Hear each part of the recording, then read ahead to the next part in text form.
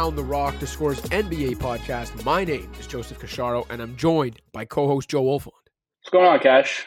Not much. We are obviously going to talk a little bit of news today. Trade might have gone down. So I was going to say, I'm joined by co-host Joe Wolfond for a special kind of not really emergency pod since it's the day after, but a reaction pod nonetheless to the Pascal Siakam trade. Yeah. Definitionally, does an emergency pod have to be one that we drop same day? I think we drop so. Everything we're doing and we... Yeah, I think that has to be what an emergency pod is. This is a reaction pod in that we're going to talk about nothing else except the trade tonight. Although we did, kind of lighthearted off the start here, but it's going to take a bit of a turn because we were both at the Raptors game last night and emotional for a lot of reasons for the coaches, players, everyone involved, and not just because a franchise icon was traded, but more importantly because Darko Rajakovic and other, not just Darko Rajakovic and the Raptors community, but the NBA community and obviously the Warriors community dealing with tragedy and loss right now with assistant coach Dejan Milojevic tragically passing away after suffering what sounds like a heart attack at a Warriors team dinner a couple nights ago. Warriors Jazz game on Wednesday night was postponed. You just let me know as we were coming on that another Warriors game has now been postponed. So, understandably so, especially if it happened at a team dinner with everyone around. Obviously terrible in any circumstance for this to happen, but for it to happen, with the team present, I'm sure that adds to the shock and the devastation of it. And yeah, I don't know how they could just get back to playing within a day or two. So completely understand why games have been postponed. A nice moment out of the tragedy last night with Darko Rajakovic, who was very emotional post-game, understandably so. Dejan was one of his friends. The Serbian basketball community, obviously very tight-knit. And Darko told us in the press room that I think maybe not the first play of the game, but the first ATO of the game perhaps was actually a play that he learned from Dejan Milojevic. So a nice tribute there, but yeah, just a pretty gut-wrenching day for anyone who knew Dejan, obviously, anyone that's part of the Warriors, the Serbian basketball community, just all around tough day. Yeah, 46 years old, and by all accounts, just a really well-liked person. Coached Nikola Jokic at Mega Basket in Serbia before he made the jump to the NBA. And it was definitely an emotional night last night. And for the Warriors, just for that to happen at a team dinner, I can't imagine the trauma and what they're going through right now. So obviously the right call to postpone these games. And I think we're just obviously both sending our thoughts out to anyone who's been impacted by this loss. Yes, sir. All right. We're, like I said, going to talk about the Pascal Siakam trade today and nothing else. We were originally going to talk about the Jazz and Cavs, but those two surging teams obviously take a back seat to this kind of blockbuster deal. I guess, by the time we actually get around to talk about Utah, they're going to be like 41-5 in their last 46 games in first place in the West. And then your bold prediction will be further emboldened when the top four teams in the West are from the Northwest. But anyway, unfortunately for the Jazz, we still can't talk about them because Pascal Siakam got traded. So maybe we'll get to Utah and Cleveland next week or sometime soon, but we got to talk Siakam trade. The Indiana Pacers acquired the two-time All-Star and two-time All-NBA without having to give up a single one of their promising young players. And they have quite a collection of them, by the way, but not a single one going to Toronto in this. We'll get to all that, break down the deal from both sides, because like I said, this is all we're talking about today. Anyway, I know we've got a lot of Raptors fans listening, and we have plenty of time on today's show to get to our various thoughts on Toronto's side of this. But I think we have to start with the team that actually acquired the star in this deal. And Wolfond, you wrote about the Pacers side of this. Piece just went up on the app. Download the Score. Just went up this morning. Talk to me. What does Pascal Siakam do for the Pacers? What does this acquisition mean for the franchise? I think there's a reason that the Pacers have been rumored to be in this mix or at the front of this mix of teams that have been interested in pushing to acquire Siakam for the last year, basically. Because he makes all the sense in the world there. He I think addresses a lot of their needs and their limitations without taking anything off the table. I think he's a great stylistic fit. I think if you were dreaming up a scenario that would be best suited for Pascal himself, never mind what he can do for the Pacers, but also what the Pacers can do for him. That was the number one situation, the one that made the most sense. And if you were dreaming up a center to play next to Siakam in the front court, I think it would look a whole lot like Miles Turner. And I love it from their perspective. And you mentioned it, like they don't give up a single one of their prized prospects, which even with Siakam on an expiring deal was pretty surprising to me. Like, yeah, they give up Bruce Brown, who I think's been a nice player for them. And to a certain extent, maybe his point of attack defense will be missed. Maybe some of his downhill juice will be missed. But Siakam's just a huge, huge talent upgrade. And the picks are, two of them are coming in this year's very maligned draft. One of which is their own pick that's going to land, probably somewhere between like 18th and 22nd. And the other is going to be the worst of OKC, Houston, and the Clippers pick. So we're looking at that being like the 27th or 28th pick probably. So I think you're pretty fine with those picks being out the door. The one that could turn out to be a juicy pick that we just can't say right now. Like, it's easy enough to say, man, Tyrese Halliburton is an ascending superstar. So the 2026 first rounder that's top 4 protected is not going to burn them too badly, but we just don't know what they're going to look like in 2026. So maybe that pick turns out to be something, but I just think this is like a totally, not only a justifiable acquisition cost, but an absolute home run, especially considering that, all the early reporting and indications are that Siakam is excited about this and looking forward to, signing a long-term deal in the offseason. So if you want to quibble about where he's at on the aging curve relative to, Halliburton, he's 6 years older. He's only 2 years older than Miles Turner, who to me looks like a foundational piece of what they're trying to build. So it's not like a huge discrepancy, but I get it. He's probably like slightly past his absolute peak, especially the defensive end, which we can get into talking about. And if you want to say, signing up to pay that guy 30% of the cap for the next 5 years is actually not a great idea. I've got some time to hear that argument, but to me, I think he's still playing at an all-star level. I would say he's got at least 2 or 3 more years of playing at that all-star level. And those are prime Halliburton years. Like, I'm on board with them hitting the accelerator now, especially given that they still keep their powder dry in terms of, having all these prospects that they can use maybe in future deals, or just have as like cheap role players filling out the roster around what I would call their core trio right now in Turner, Siakam, and Halliburton. And especially if you consider the fact that, yeah, like they could have had some cap space this summer, but like, it's not like superstars are flocking to Indiana in free agency. Like this is a guy that you go out and get when you have a chance to go out and get him. And especially with what they had to give up to get him, I just think it's a no doubt grand slam home run. Yeah. When you mentioned and wrote about all the things and all the reasons why Pascal Siakam both fits the Pacers and the Pacers fit him and all that, I was thinking, it was like, yeah, who seems to have acknowledged all of this and agreed with all of this, if the reports are accurate? Pascal Siakam, because apparently he's no dummy. Right.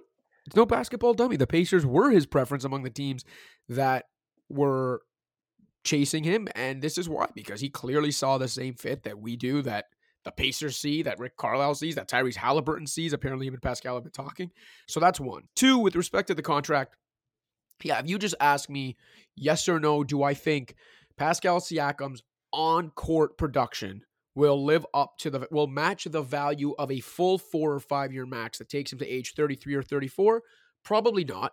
And it's more so in those age 33-ish, 34 seasons that I don't think the production will be in line with the value of the contract. But guess what? You've got 2 or 3 years before you get to that point. And I'm on board with you in that for at least the next couple of years, maybe 3, even if he's declining, it should still be like borderline all-star level production. He is at the moment still like a top 30 player. 2 times in the last few years, he has been more of a top 15 player, and he's literally got 2 All-NBA selections to his name to prove it. The Indiana Pacers, historically, other than when they draft those guys, or in the case of Halliburton, had to give up another one of those guys to get them at a different stage of their careers, those guys don't just fall in the laps of the Indiana Pacers. They are not signing those guys in free agency. They rarely trade for them. One of them became available and was attainable for a pittance. Absolute no-brainer. Sets them up for, like I said, even if you're bearish on the last couple years of what a full-term max for Siakam will be, for the next 2.5, 3.5 years, I think you've got a really solid 1-2 punch. They still have all of those young players that we're mentioning that they didn't trade any of them. Guess what? They still got them. So they're still trade chips if they need to go out and make another move. Yeah, they gave up 3 first-rounders. You've already explained why those 3 first-rounders are not exactly of the highest quality, especially the first 2 of them. And so the Pacers still have decent draft capital, especially once this draft this summer takes place and those obligations are extinguished. They'll have access to multiple draft picks, again, in trades, and all their young guys. They can still make another move and add a 3rd guy to this team. There is no reason not to love this for the Pacers. Like, 0. Again, if you're not looking into it, if all you're doing is just reading the headline, you're like, what, 3 first-round picks and a solid rotation player for a potential rental? I get why maybe you could say, oh, this is a risk. In terms of risk associated with giving up 3 first-round picks, this is as close to 0 risk as you can get while giving up that many picks. And then, in terms of the fit, as a non-shooting but on-ball forward, I get that Siakam's, in general, a trickier fit, especially mid-season, than most stars are. But not necessarily for Indiana, for all of the reasons you outlined. I think he really complements Halliburton well. I think he unlocks some off-ball stuff and more catch-and-shoot looks for Halliburton, while simultaneously getting cleaner looks and more space himself than he has in years. He fits beautiful within Indiana's transition game, which I know you wrote about as well. I think I went to bed last night dreaming about Halliburton to Siakam hit-ahead passes. It also gives Halliburton less lineups, which still like to play fast, by the way, more juice, and gives them a big boost of defensive versatility overall. The front court pairing with Turner makes a lot of sense. I would like it even more in terms of that front court pairing if Turner was still shooting the ball the way he did last year, but as he has been wont to do in his career, the shooting has come down again this year. It's been inconsistent, but yeah, I think for the most part, opponents respect Turner's ability to shoot the ball, and that which is what matters. Exactly. That in and of itself spaces the floor, makes him a good front court pairing for Siakam. And then, as far as where this leaves them, they probably still don't even win around this season because it's really hard to make that kind of a leap. And I don't think Siakam single-handedly fixes their 27th ranked D, which has actually been middle of the pack for the last month, but still. But they're unquestionably better. And like I said, worst case, if he leaves, they gave up 1 good pick in 2026 for him. Because I don't really believe in 2 late first-rounders this year in a draft class in which every scout and respectable draft expert is saying is the worst class in at least a decade. So, and like I said, if he stays, which reports now indicate he is likely to, they can still do something with some combination of those players and plenty of leftover draft capital. What else is there to say? Yeah, so I want to get into talking a little bit more about the fit, especially on the defensive side. You pretty much hit on everything offensively why I like it. The transition stuff.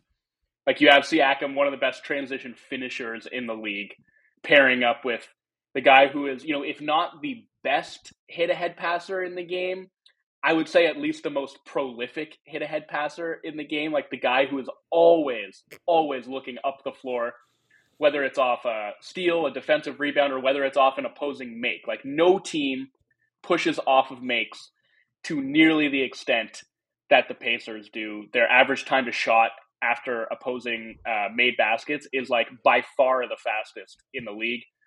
And I just think Siakam really excels in early offense, whether it's transition, semi-transition, or just like getting down the floor and getting early seals.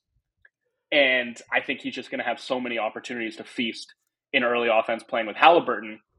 And just the fact, like, you look at, I know the three-point shooting is what it is. Like, he's shooting 31, maybe 32% this year on pretty low volume. That's right around where he's at for his career. But he's shooting 58% from two-point range, and that is while operating inside a phone booth in Toronto with just not nearly the same spacing that he's going to have in Indiana. I do think maybe thinking like, okay, 58% in like minimal spacing in Toronto, like put him in spacing in Indiana, and that could jump up to like 65% or something crazy like that. I think that's overstating it a bit, just because I do think what Siakam excels at is like operating in those tight spaces, finding these micro advantages, operating out of the post, hitting bunnies and sort of turnarounds and push shots from that in-between zone. It's going to be interesting to see like how he adapts, frankly, to playing in all this space, to, having some possessions where like the paint is solely his domain, not having other bodies to kind of run into and bounce off of as he's trying to get to his spots. I'm fascinated to see that because, the Raptors, for one thing, never really tapped into his utility as a role, like as a ball screener and a roll man. And part of that is him, like he hasn't always been the most enthusiastic or the most solid screen setter. But also the Raptors, I guess, they did it a bit like when they had Kyle and Fred, but like in recent years, they just haven't really had the guards to play that sort of two-man game with him when he's on the screening end of the pick and roll. You know who I think he'll be enthusiastic to screen for? Tyrese Halliburton? I think so. Well, I don't know. We'll see. I mean, something I said on Twitter, which I don't know how firmly I believe it, but I kind of do, is that I have a hunch that the two-man game between him and Buddy Hield is actually going to be more dangerous than the two-man game with him and Halliburton, at least in the half court. Because where we've really seen Pascal excel in the past is as a ball handler in inverted ball screen action with guard screeners who are, whether they're setting the screen or ghosting out and flaring out to the three-point line, a guy who has three-point gravity, who is going to force the defense into a really tough decision because they don't want to switch a small onto Pascal. He will cook smalls on switches. So they got to decide if they're going to give that switch, if they're going to drop a small guy back, if they're going to put two on the ball, and that's going to open up that pass to the guard screener or the ghost screener flaring out to the three-point line. And so plugging Buddy Hield into that role, arguably the best movement shooter that Pascal will have ever played with. I just think that's why I'm like, it seems like even on the offensive end where you don't think that the Pacers need a lot of help because they're the most efficient offense in NBA history right now, it still just feels like such a seamless fit because they use guard screens more than probably any team outside of Oklahoma City. I think Caitlin Cooper had this stat. They actually set like the most non-contact screens in the NBA. And that's just like an ideal environment for Siakam to thrive in with the kinds of ghost screeners that they can use in the actions that he likes best. Yeah, and while someone like on a surface level might say, well, the most efficient offense of all time doesn't need another scorer, another 20 plus a night guy, but on a deeper level, Pascal Siakam's scoring and like offensive skills bag actually is a nice compliment to what the Pacers do and don't do, because yes, the Pacers are a more modern offense that very pace and space, and in addition to the speed and their threes, like to take the highest percentage shots and the highest efficiency shots. But guess what? It's still nice to have a guy who's efficient and butters his bread in the areas of the floor where defenses actually want you to shoot from, where they're forcing you to try to shoot from, when in the playoffs, when defenses are much better and are zoned in on you, not literally zoned, you know what I mean, like focused in on you. But Pascal Siakam can do that. You mentioned 58% inside the arc. Anyone who's watched him over the years knows about his kind of craftiness and ability to create for himself in that mid-range area around the basket. He brings a dynamic the Pacers didn't have before. And I think that is a really important part of this and a nice compliment for them. And then to be able to do that while still doing it efficiently, right? Like, we're not talking about a guy who lives in the mid-range and his efficiency suffers because of it, especially not this year. Obviously got less of the ball in Darko Rajakovic's systems. Usage went down. You can argue that's why his efficiency went up, but that's only going to be doubly so in Indiana playing with Tyrese Halliburton. With less touches, he's still averaging about 22 points and 5 assists on 60% true shooting. And I think he'll do just fine from an efficiency standpoint within this offense with this superstar guard beside him, with Rick Carlisle at them. Like, I think it's going to be a home run. Like, it's already a home run just on paper. I think it's going to be a home run in practice as well on the court. And I'm really excited to see what Pascal looks like in this system and what the Pacers look like with a guy like Pascal beside Tyrese Halliburton, because they haven't had one before.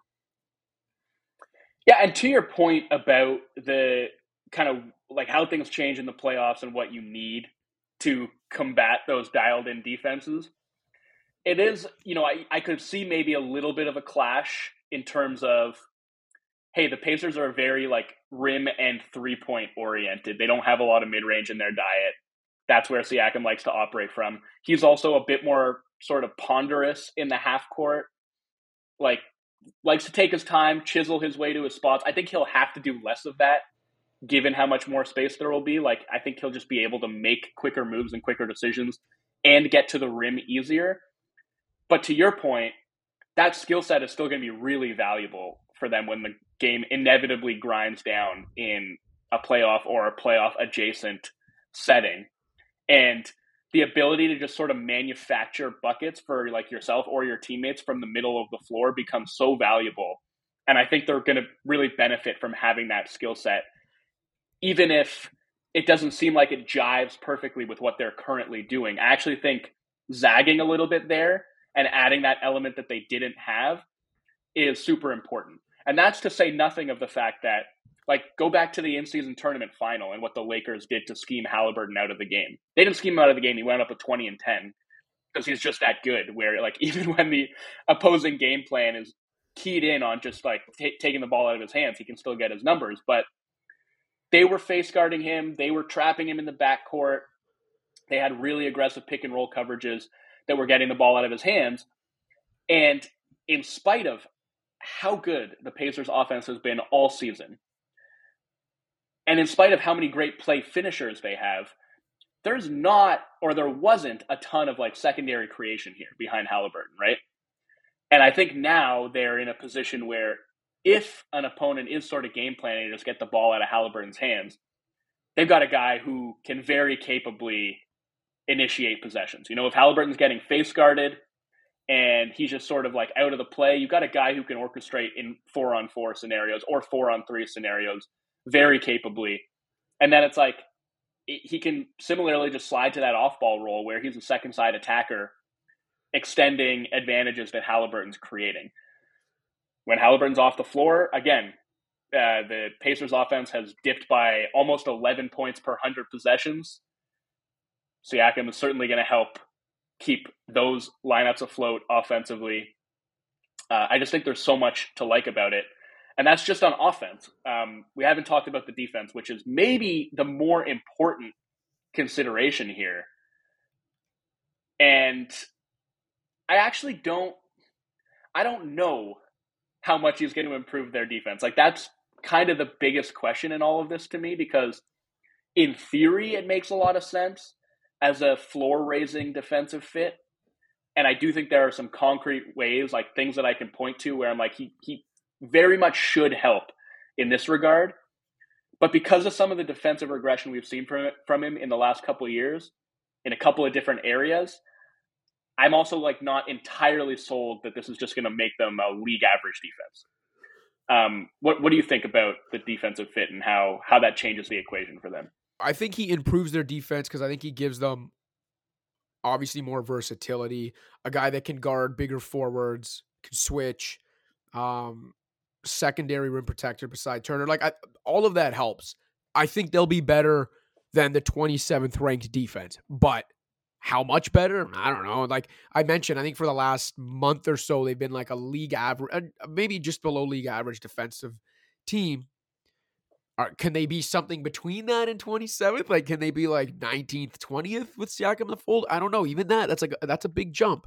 But if they can inch up to like, go from terrible to just below average and regular bad on the defensive end with how potent their offense is, that's a team with some different possibilities for the rest of this year. But like I said when I was like talking earlier, I like the fit obviously defensively, but I don't think Pascal Siakam single-handedly is going to like revolutionize this defense. I still don't think their defense is good enough. Good enough to win multiple playoff series. I 100% agree with. Good enough to make a second half push, claim one of those top 6 seeds, and then potentially win a first round series, or at least put up a spirited fight in the first round. I think yes, and I don't know that I would have said that before. So to me, I mean, the problem boils down to they have had this power forward size hole in their starting lineup all season. They started out the season with Obi Toppin in that spot. They have tried Jalen Smith in that spot. They've tried sliding Aaron Nesmith up to that spot. They basically tried all 3 options in terms of like going small with Nesmith, who's a bruiser but is also 6'5", going big with Jalen Smith, who is very tall but not especially proficient defensively, and then sort of splitting the difference with Obi Toppin, who is like actual power forward size, but has his own sort of defensive limitations in terms of the way he moves his feet and the way that he rebounds, maybe more than anything. So that has contributed to all of these cascading problems for them. One of which is like, just in terms of individual matchups, they have no good individual matchups for like big playmaking forwards, right? Like we have seen numerous times them put Buddy Hield on Giannis Antetokounmpo on purpose. And whether it's like Giannis, whether it's like Jason Tatum, a Jimmy Butler, guys like that, it's just, they just haven't had a good individual answer for those types of players. And it's not like locking down big wings in isolation has ever been Pascal's greatest strength as a defender. But in terms of just like his positional size, coupled with his ability to move his feet, like he just instantly is the best option for those types of assignments and better than anything exactly the Pacers have had up to this point. So that's one thing.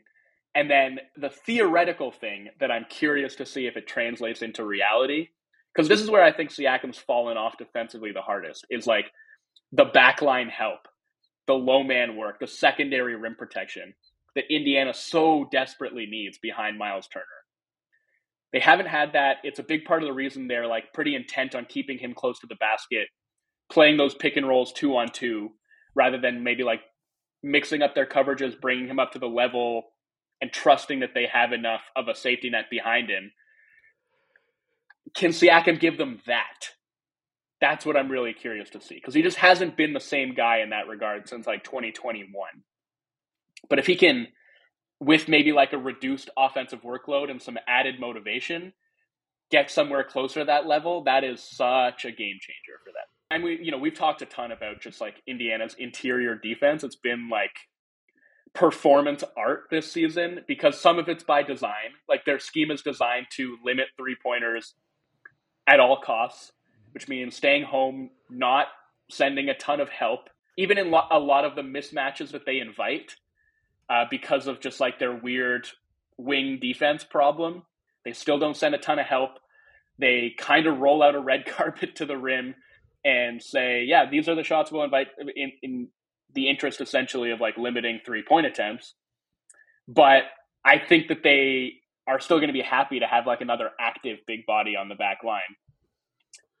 The other big thing is rebounding. They're 26th in defensive rebound rate. And that comes down to a lot of things, one of which is like Turner's never been a great defensive rebounder for a center. Toppin, as I mentioned, is like a really poor defensive rebounder for his size. But it's also like they're inviting all these shots at the rim, and Turner's jumping out to contest a bunch of them. And when that happens, they're not doing a good job of sort of boxing out and rebounding behind him. And Pascal is a good rebounder. Like He is not like, an elite box out guy, but I think he's solid enough. And he's very long. He's got a 7'3" wingspan, and that just sort of allows him to corral a lot of rebounds in traffic. If you look at the sort of on-off numbers, the last 3 years, his positive impact on the Raptors' defensive rebound rate has been 95th percentile, 88th percentile, and then this year 96th percentile. So he is a guy who, when he steps on the court, improves his team's defensive rebounding. And if he can do that, coupled with maybe some secondary rim protection, then maybe we can start to see the Pacers nudge up into like league average territory. Because Turner remains an exceptional primary rim protector, and Nesmith is really, really solid at guarding on the wing, as long as he's not having to guard guys who are like 3-4 inches taller than him. Nembhard is a really smart team defender. Obviously, Halliburton is going to get targeted, but maybe they have enough now to insulate him better than they have up to this point. So, yeah, I could see that making enough of a difference that, like, maybe we're talking about the last couple months of the season, they're like 17th or 18th defensively instead of like 25th, 26th, maybe. That feels like the best case scenario, but that would be a huge, huge step forward. Yeah, because again, if they're just slightly below average to league average-ish on the defensive end with what this offense already was, let alone when you add Siakam to it, that is a team that can all of a sudden make noise in the playoffs. At the end of the day, look, they're on pace for 47 wins right now, and they're 7th in the East. The funny thing is, I could see them finishing right around there, and still just finishing right around there, high 40s, and right on the cusp of like being in the top 6 and in the play-in. But the difference after this trade is that they are much better equipped to play in the postseason, whether that means having to start in the play-in, whether that means being in the top 6, whatever. They are much more equipped to compete once there than they were yesterday. And that's big. No doubt. So, yeah, I mean, for all those reasons, I just love the fit, and I'm happy for them that they made this deal. I'm excited to watch what he looks like there and what this team looks like with him in the fold. Yeah, you'd have to be a clown to not like this fit for Indiana and Pascal Siakam. Speaking of the clown side of this trade, let's take the break. Come back and talk about the Raptors. What's up, Pound the Rock listeners? Just a friendly reminder to rate, review, and subscribe to the show on iTunes, SoundCloud, Stitcher, Spotify, or wherever else you get your podcasts. You can also check out the Score's Fantasy Football podcast with Justin Boone. And in case you haven't already, download the Score app, available on iPhone and Android. That's where you can find all of our feature content, as well as live scores, updates, and breaking news. And don't forget to check out the Score's YouTube page for an informative yet lighthearted dive into the sports world's trending topics. Now back to the show. All right, well, Fawn, now to the other half of this trade. I think you hit the nail on the head when you tweeted yesterday that the Raptors did pretty well under the circumstances, but those circumstances were self-imposed, which is essentially what I wrote about yesterday in examining how selling low on Siakam kind of encapsulates the Raptors' slow decline from their championship and model franchise heights. Now, a lot of our app readers vehemently pushed back on the notion of this constituting selling low. Many people on Twitter have pushed back against the notion that what the Raptors could have got 4 to 6 months ago in the offseason or a year ago or whatever is relevant in this discussion. But to all of those people, I say, well, I appreciate your reading or headline reading, but you're still your all-important clicks, your taps, your social media interactions, whatever. You are missing the entire goddamn point and definition of selling low. They let an asset depreciate to the point of having to sell it at a reduced rate. That is literally the definition of selling low. Just because at this point in time, this might have been the best they could do for him, doesn't change the fact that the fact they let it get to that point is the definition of selling low. They sold low on Pascal Siakam. There is no way to look at how this situation played out, how the Siakam situation played out over the last year, without thinking they botched it and sold low. And that doesn't have to mean that the sky is falling now and everything sucks. We'll get to it, but I do think there's reason for optimism here when it comes to the Raptors. It's just, if we're strictly looking at this deal, what they got for Pascal Siakam, for the player that he is right now, and for letting it get to a point where this was the best they could do, it's trash.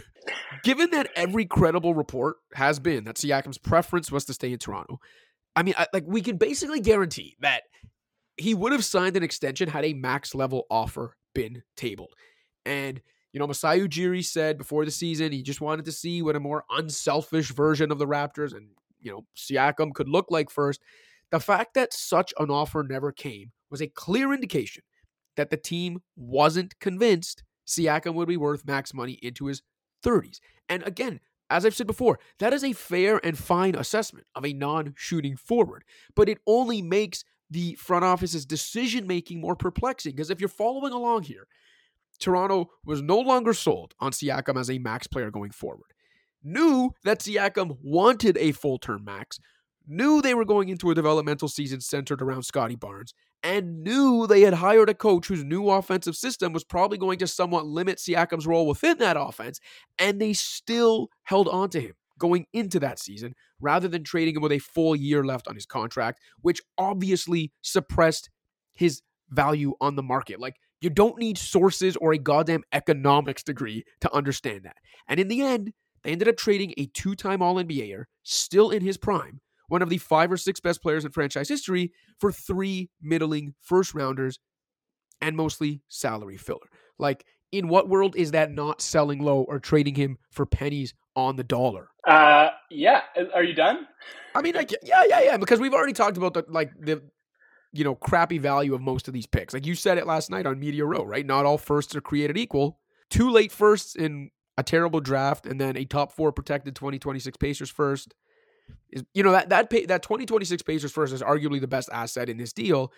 But with Halliburton there, if Siakam resigns, like I know what you were saying earlier. I know anything can happen. Obviously, injuries, weirdness, etc. You never know. But I wouldn't bet on that pick being great.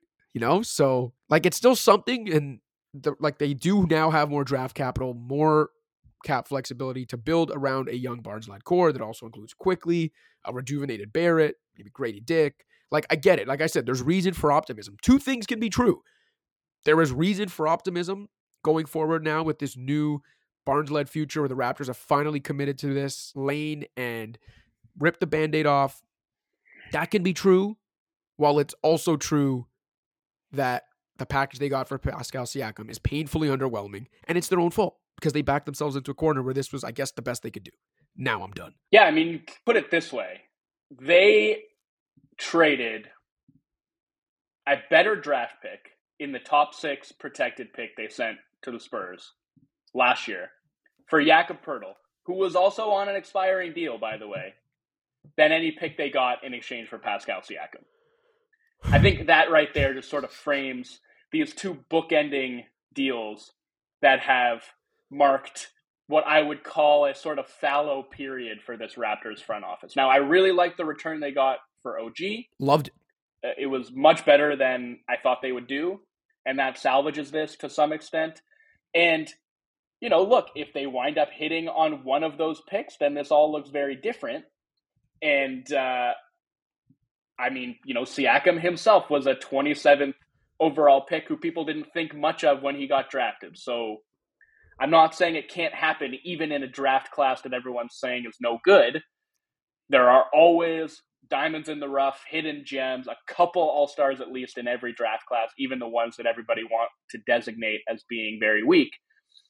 And so maybe they turn those picks into something and this looks different. But I don't know. They also drafted Malachi Flynn, 28th overall or 29th overall a few years back. It's like, if you are looking at the projected value of a pick in that range, typically it's a whole lot closer to Malachi Flynn than it is to Pascal Siakam. Yeah. So I just couldn't believe, even with their limited leverage, and again, it's their own doing, but even with their limited leverage in the position they were in, I couldn't believe that they couldn't get one of these young Pacers players, whether it was Nembhard, Nesmith, Mathurin, heck, even Toppin.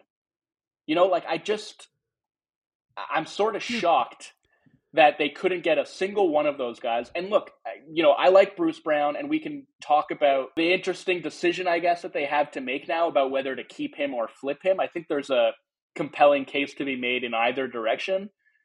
But for them to not get any of those guys, especially after they basically made it known that in these negotiations for both Pascal and OG, they were prioritizing players over picks.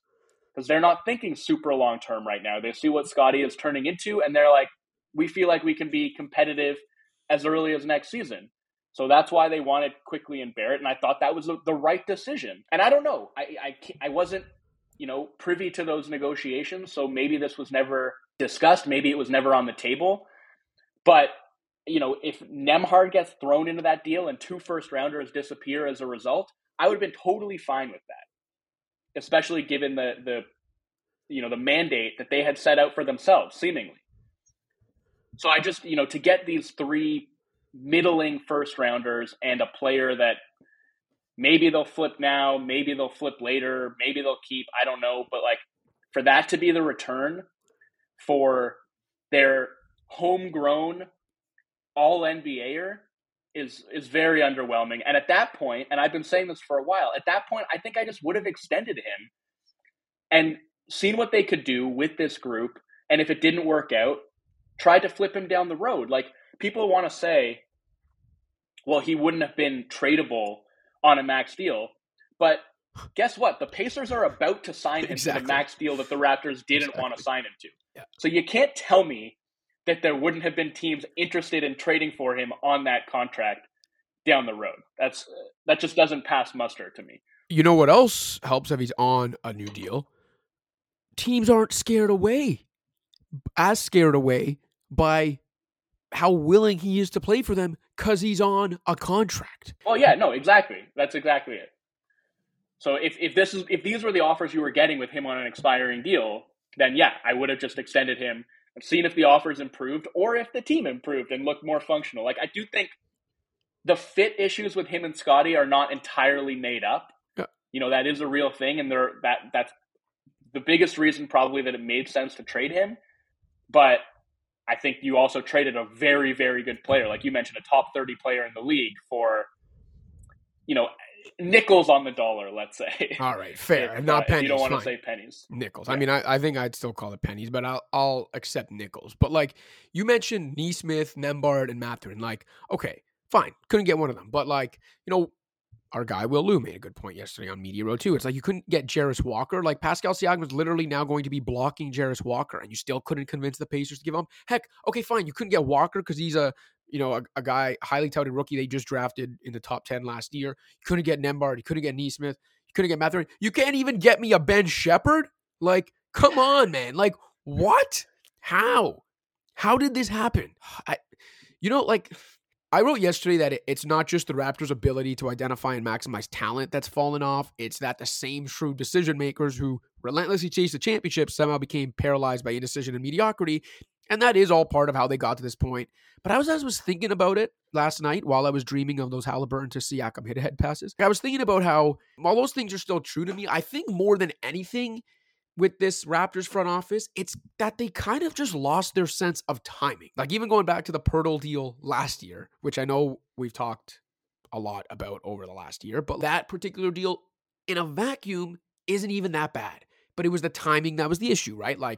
It was obvious they needed a legit big going into the season, but they started the season without one. It's part of how they hamstrung Nick Nurse with that roster.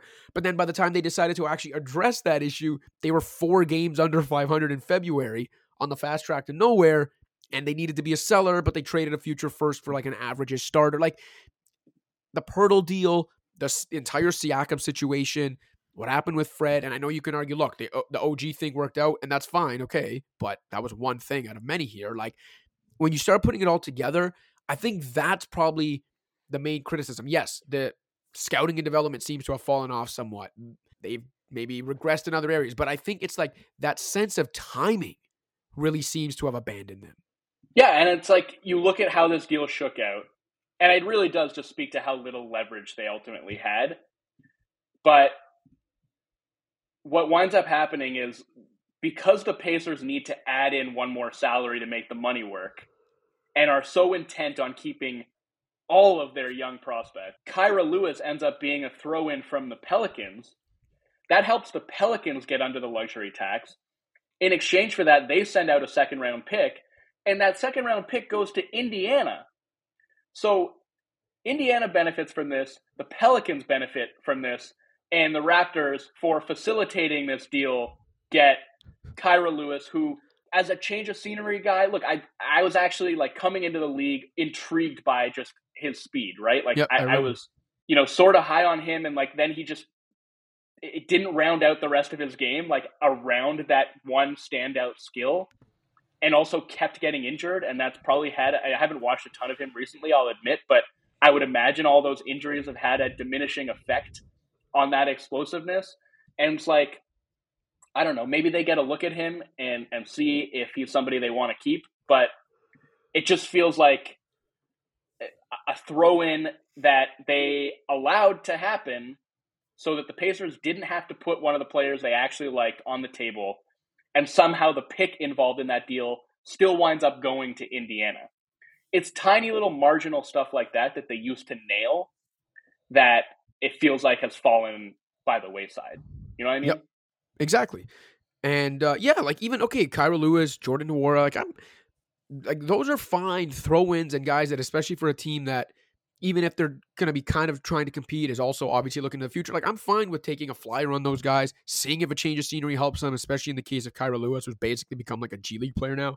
But at the same time, like, yeah, they are just throw-ins. Like, there's not that much excitement for me, like, to watch them. I don't even think they're going to be in the Raptors rotation, barring something crazy happening. Like, I'd rather see what Marquise Noel, of the Raptors, who's playing in the G League right now, looks like, and he's pretty much our goddamn size, and I'd be willing to look at him in the NBA before Kyra Lewis again. I don't know. From a player perspective, it's obviously about Bruce Brown, and I think, look, it is interesting because on one hand, he could be really valuable on the trade market as this great role player and recent champion with a team option for next year. Because if you remember that good Pacers deal we praised at the time in the summer, where they, from a salary perspective, overpaid to acquire Bruce Brown, but it made so much sense for them as a cap space team who wasn't going to get something better than him.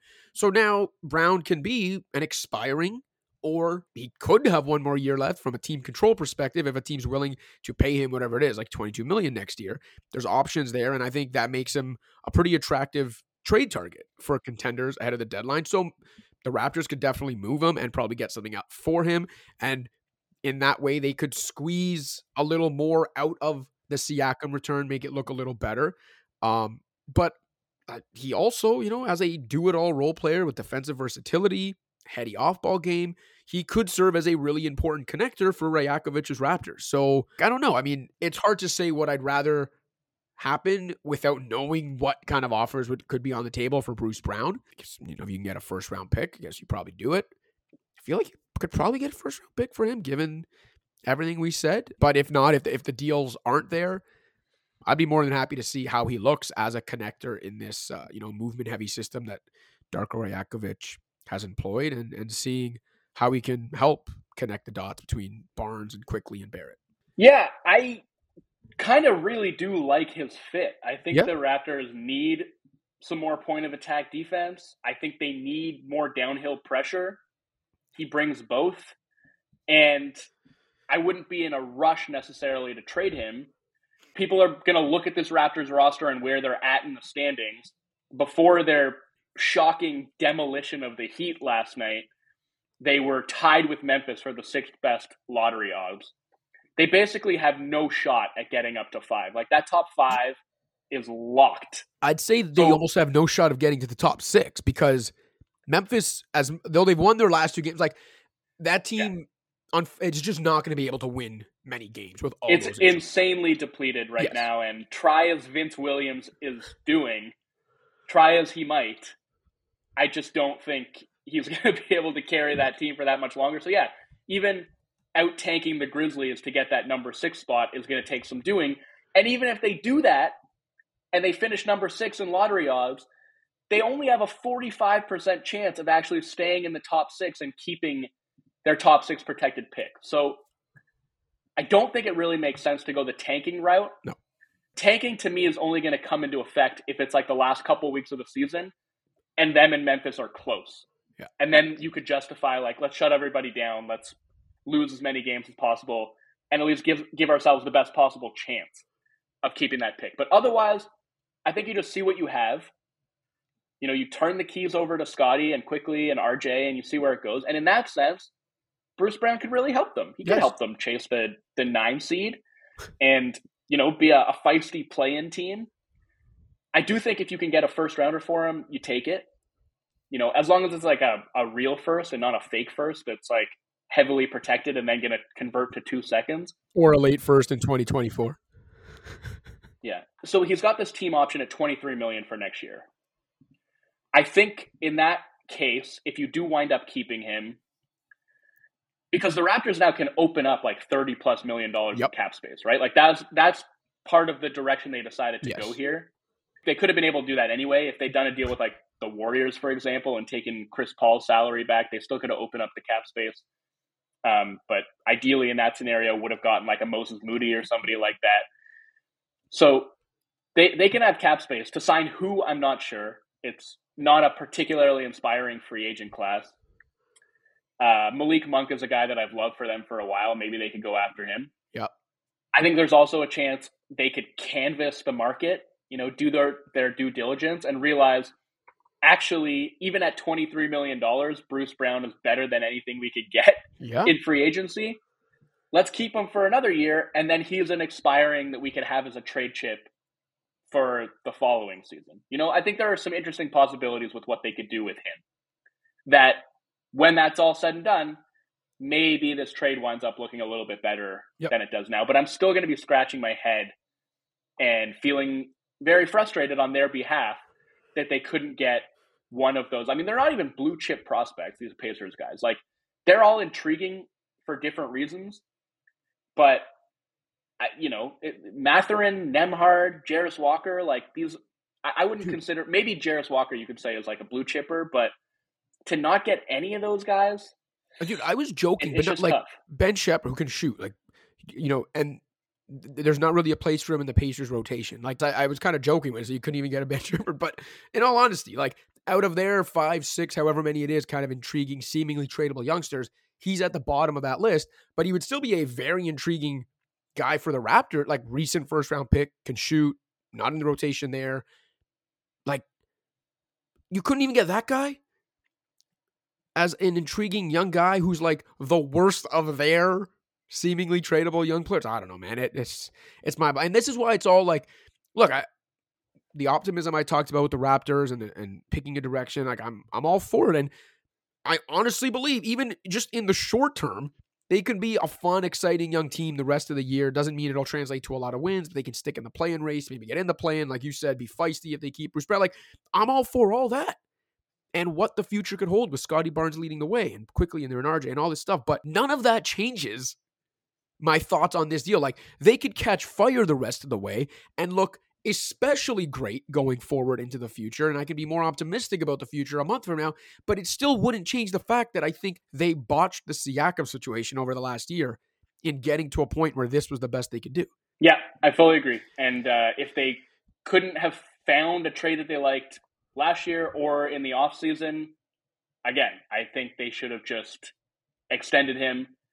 And I don't know if at a certain point that just became untenable because the relationship had been fractured because of the way that they have, treated him, alienated him, basically since the way last season ended for them. But that's the route that I would have gone instead of doing this. But look, they've been moving toward this direction, I guess, for a while, where it seemed like Barnes was going to be the guy they prioritized. They were going to build around him. We've been imploring them to pick a direction for so long, and at the very least, they have finally done that. And now they can start to move forward and build around Scotty and quickly, and maybe RJ too, with a lot more clarity. And so, if nothing else, I think that's a positive step, just to sort of make it very clear what exactly they're doing, the timeline they're building on. And now that they've gotten this hurdle out of the way, I think other decision-making dominoes can start to fall in a way that serves their new franchise player. I think we've done a good job here to keep this trade reaction pod under an hour, unless you have anything else to add. But one thing I actually wanted to add, I guess on a more philosophical level, but something I stress to fans, not just Toronto-based fans here, but fans across the sports world and NBA fans when we do this pod, and I write, and I always stress about like how fans should enjoy and really soak it all in when they have a good team. and how fans should never take success or sustained success for granted, right? Because especially sometimes when you have this great team you're rooting for and they're in the middle of a window of contention and you think it's just the good times are going to keep rolling and they've got these guys locked up long term, but like the fall is never far off. And especially in the world of shorter contracts and the cap world and like player movement across, again, not just NBA, across the sports world, it can change quick. I remember like even as the Raptors were kind of getting good after Masai took over and like almost like not even believing what we were seeing. Because you have to remember, like before Masai Ujiri got there, for the first 18 years of the Raptors' existence, they had the 5th worst record over those 18 years in the NBA. Like they were a bottom 5 franchise from a win-loss perspective for almost 2 decades. And in the first 10 years of the Masai Ujiri era, they won more games than anybody but the Golden State Warriors. And from like 2016 through the 2020 playoffs, only the Cavs and Warriors won more playoff games. Like the level of success that the Raptors had achieved, and with this core that has now basically officially finally been broken up and the chapters been that page has been turned over, except for Chris Boucher, who barely played in that playoff run. Basically what I'm trying to get at is that one thing I can actually say as someone, born, raised, grew up in Toronto, loving Toronto sports, loving the Raptors, is that I'm happy and content with myself that I did never take it for granted. And I did actually enjoy it and soak it in the moment and realize that, it doesn't last forever. And so I'm happy that I did take it all in and enjoy it and never take it for granted. And again, I stress to you, whether you're a Raptors fan listening to this or a fan of whatever team listening, maybe you're sitting in Indiana and you're a Pacers fan right now, excited about what's coming. Like, don't take it for granted. Soak it all in. Enjoy it. Be in the moment, because success in pro sports is fleeting. Usually you don't even get a run like the Raptors had with the core that is now fully broken up. So just a reminder, enjoy it. Let's go Pacers Nation. Got to enjoy. They're Joe Wolfon's Pacers again. Years, baby. We're back. They're back to being Wolfon's Pacers. Yeah, man. Co-sign everything you said. Closing the book on an era of Raptors basketball that was truly special, truly memorable. Hasn't been for the last couple of years, obviously, but I think just something about seeing the sort of last piece of that championship puzzle go out the door makes it a good time to reflect on everything we've experienced, the highs and lows over the last decade of Raptors basketball. So let's see what's next. Let's see what you got, Scotty. Yeah, loved all the memes I'm seeing, like everyone posting the slam cover with the the defending champion Raptors sans Kawhi, the ones that won basically the equivalent of 60 games. Everyone's doing like different graphics where they're slowly disappearing. A lot of people are using like Chris Boucher on the Will Smith from Fresh Prince meme where he's like the last one left in the room. And also shout out the No Dunks guys who put a bunch of Raptors core moments to the tune of, what's the song from Fast and Furious? It's been a long time since I've seen you, my friend, but I'll tell you all about it when I see you again. It's good stuff. Quality content across the board with respect to the Raptors core being broken up. Wolfon, you got anything else to add? No, sir. All right. I think we'll get back to fan shout-outs next episode since this was kind of a special one. I think I have 1 or 2 banked. Hit us up. Got to get those fan shout-outs out there. Other than that, I think we're good till next week. That's another trade happens. For Joe Wolfon, I'm Joseph Cacharo. Pound the rock. Not even a Ben Shepherd, for Christ's sake.